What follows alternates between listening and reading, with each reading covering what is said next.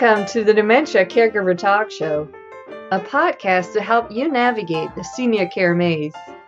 Learn and laugh with us as we discuss creative solutions and ideas to common and uncommon dementia care challenges and how to make sense of the senior care industry and options, even if you're not a professional.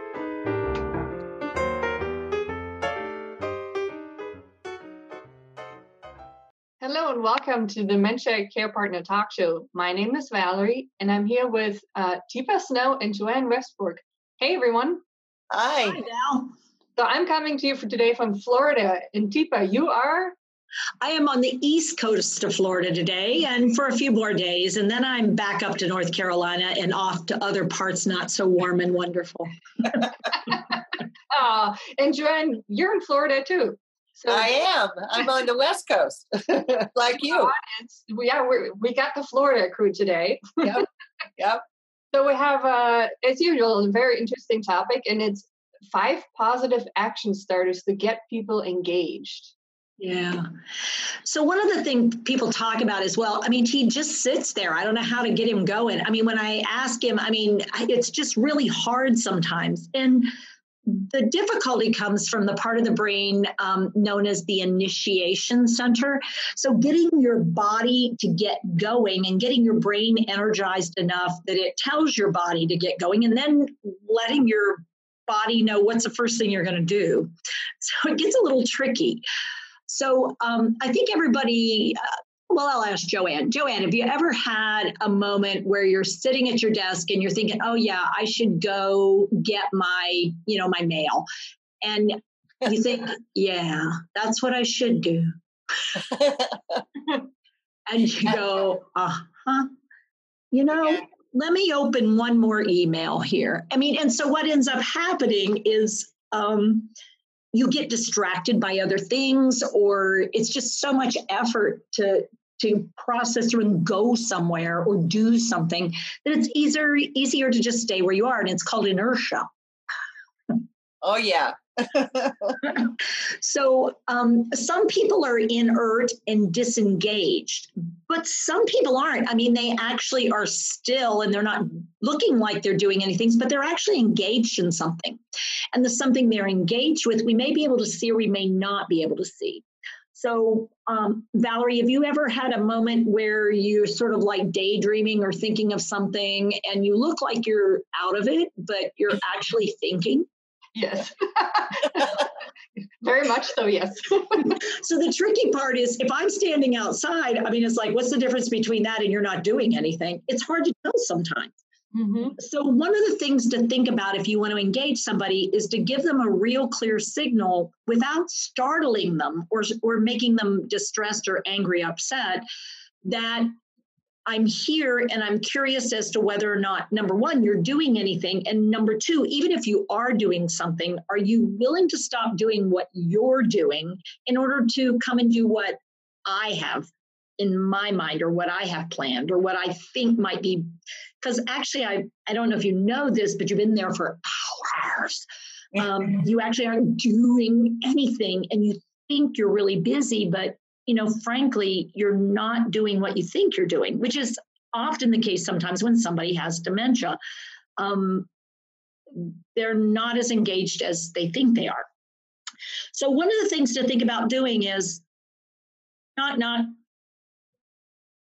which seems sort of silly in some ways, but I will tell you that it's an incredibly powerful tool. If you knock on a edge of a door, on a desk, on a surface, and then you say the word knock, it actually triggers a part of your brain very familiar with somebody wants to come in, somebody wants to enter, somebody wants to engage me in some way.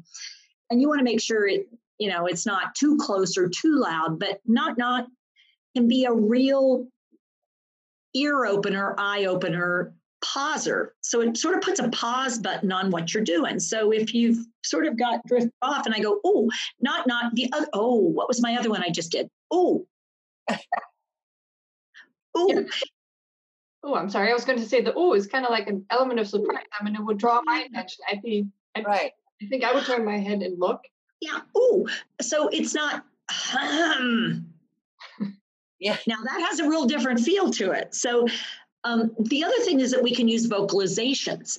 So sometimes we can just vocalize, but we want to make sure the vocal that we give is sort of a excited, interested vocal. So the second thing we might do is, ooh, pause. And what we're then looking for is, does the person turn their head, make eye contact?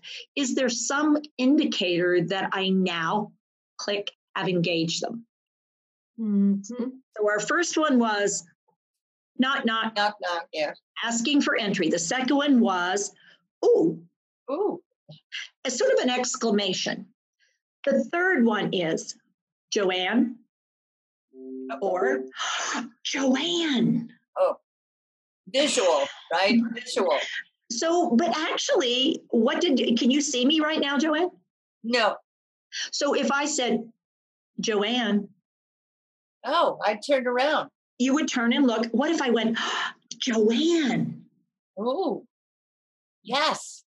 You would really turn around there. I would. So number 3 is just someone's name said in a clear, firm, positive voice, but Joanne with a question mark. So now that one felt a little different, huh? Yeah, that was a little concerning. Oh dear. Okay. So Joanne. Yeah. So when I put the question mark, we want to make sure it's a question mark that sounds friendly, not like you're in trouble, like Joanne. Yeah. What are you doing? Which is the second sentence usually right after that, which means you were doing something I didn't want you doing, or why aren't you doing what I want you to do? Right. It's that positive affirmation. The second one I went, oh, Joanne. Ooh, what's going on? Yeah, that fourth thing that I did was an indrawn breath. So it turns out when a human being goes, oh, it catches our ear. And then when I go, name, Valerie. Yeah. Your brain is already going, yeah?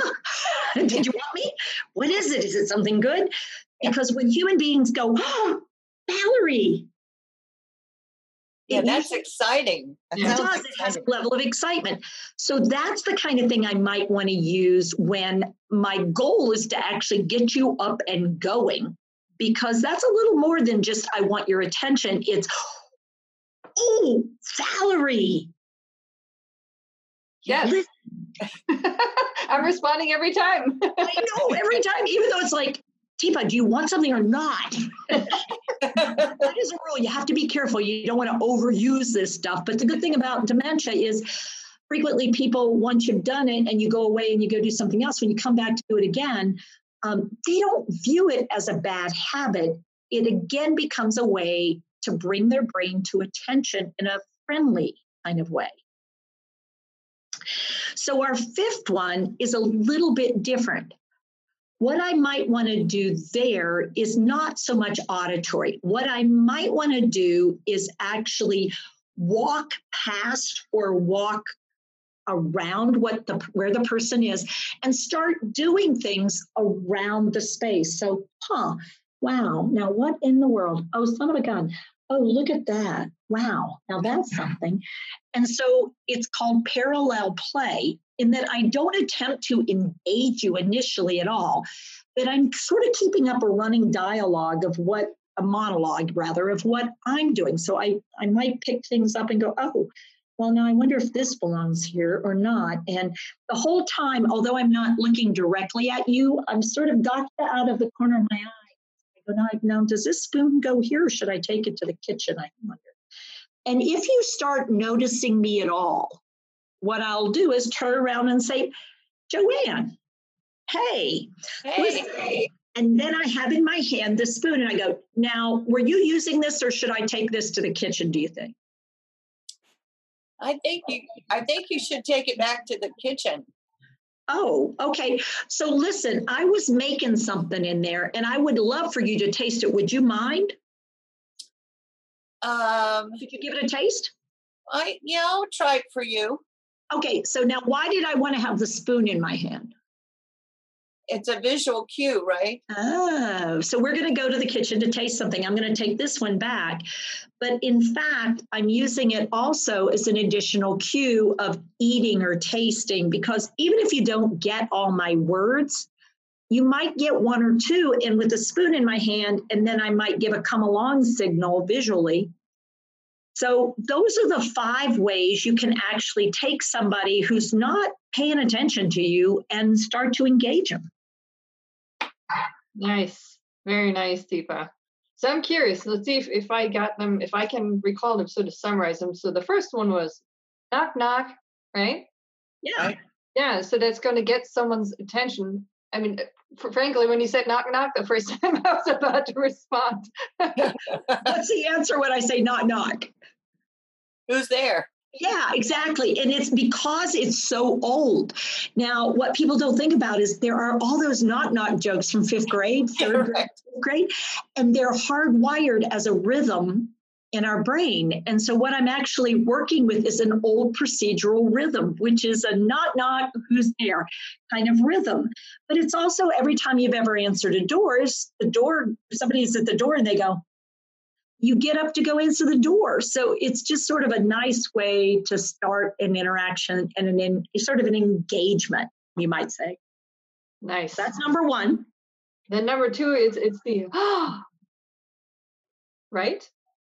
But sort of, and it was a little different because you drew your breath in on that one. It's like, oh, Yeah, just oh. like a noticing. Yeah. Yeah. So we often do draw our breath in, and it's okay. It's not like you can't combine them, but it's like the second one. Well, what's our third one? Calling the person by their name. Yeah, auditory. Yeah. Mm-hmm. Joanne with a question mark. It has to be with a question mark as opposed to Joanne. Or Joanne. Oh. Trouble. So that, ooh. So rather than the indrawn breath, it's more of a ooh or ah. Ooh. So it's a sound, it's a vocalization. You can certainly do it with an indrawn breath. It's not that you can't, but the indrawn breath is just when you draw your breath and you make sound instead of just breathing in. Mm-hmm. Mm-hmm. And actually, that is number 4 with like that's right. The level of excitement, right? Yeah. All right. And then 5 was to walk near the person and start doing things while talking to yourself about it. Yeah. But being careful not to touch their stuff. So you don't want to get within arm's reach. You want to be slightly further out, and you do want to move around, and you want to make your curiosity about what's going on. Oh, look at that. Oh, wow. I wonder what they're doing. Oh, now that's an interesting thing. Look at that. But I'm not saying I want you to look at that. I'm saying, well, look at that. That's something. And it's an automatic phrase. Well, isn't that something? Yeah. So I'm actually drawing you out by sounding curious and excited myself, but not about you. It's not about you. But then when you sort of start to look, that's when I do something with you. Very nice. Very nice. So we recently actually in conversation, somebody had, so would this work for all types of dementia, like vascular, for example? So vascular is an interesting thing. And I would say you could certainly try all these things with vascular, but you better be ready for not this time. And then the next time it's like, oh, it works so well. So if I do it exactly like that again, and it's like, yeah. So we better wait and talk about vascular because it's a little more complicated, frankly. Mm-hmm. All right. Well, that sounds like a next episode to me. Might be a good idea. I mean, it's just a thought. All right. So, Teepa, doesn't it help sometime for a motivator to have some music playing, something a little more lively that, Yeah. So I was using myself in all these, actually, Joanne. And what you're suggesting is, well, what could be in the environment that might engage somebody? So if I weren't using me, what could I use? Could I use what people might like to hear and might get them going, like a rhythm, like music? Could I use something that might draw them visually, like something I know they like to look at and have it so it's visible? Could it be something that I know they like to handle or touch or hold? Could it be something I know they like to taste or might maybe smell, sort of be as a way. So in other words, I might want to stimulate senses rather than stimulate just hearing. And so that's certainly a whole nother way of doing it. That would be your other hand, not the first 5 fingers. That'd be a whole nother set of hand. And the thing we have too. Good thing. All right. Well, thank you so much, Tifa. I really appreciate it. I think this is some great, positive action starters folks can try out. And I think it's one of those too with practice. As you could tell, and I think I did it again, drawing my breath in. So you'll see. That's a great one for you. I think you got that one. What was the other one you were working on?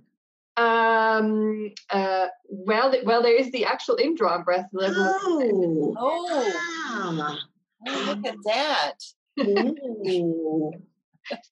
Something can happen. You have to vocalize a little more, Val. That's the thing. Vocalize. All right, vocalize. I'll be rehearsing. As I usually do. Well, hey. Yeah. Well, thank you, ladies. Very much appreciated, Tifa and Joanne. And I think that wraps it up for today. And I'll talk to you next time. Thanks, guys. Talk to you soon. Good luck in trying to engage someone with your vocalizations. I will. Bye-bye. Bye-bye. Take care.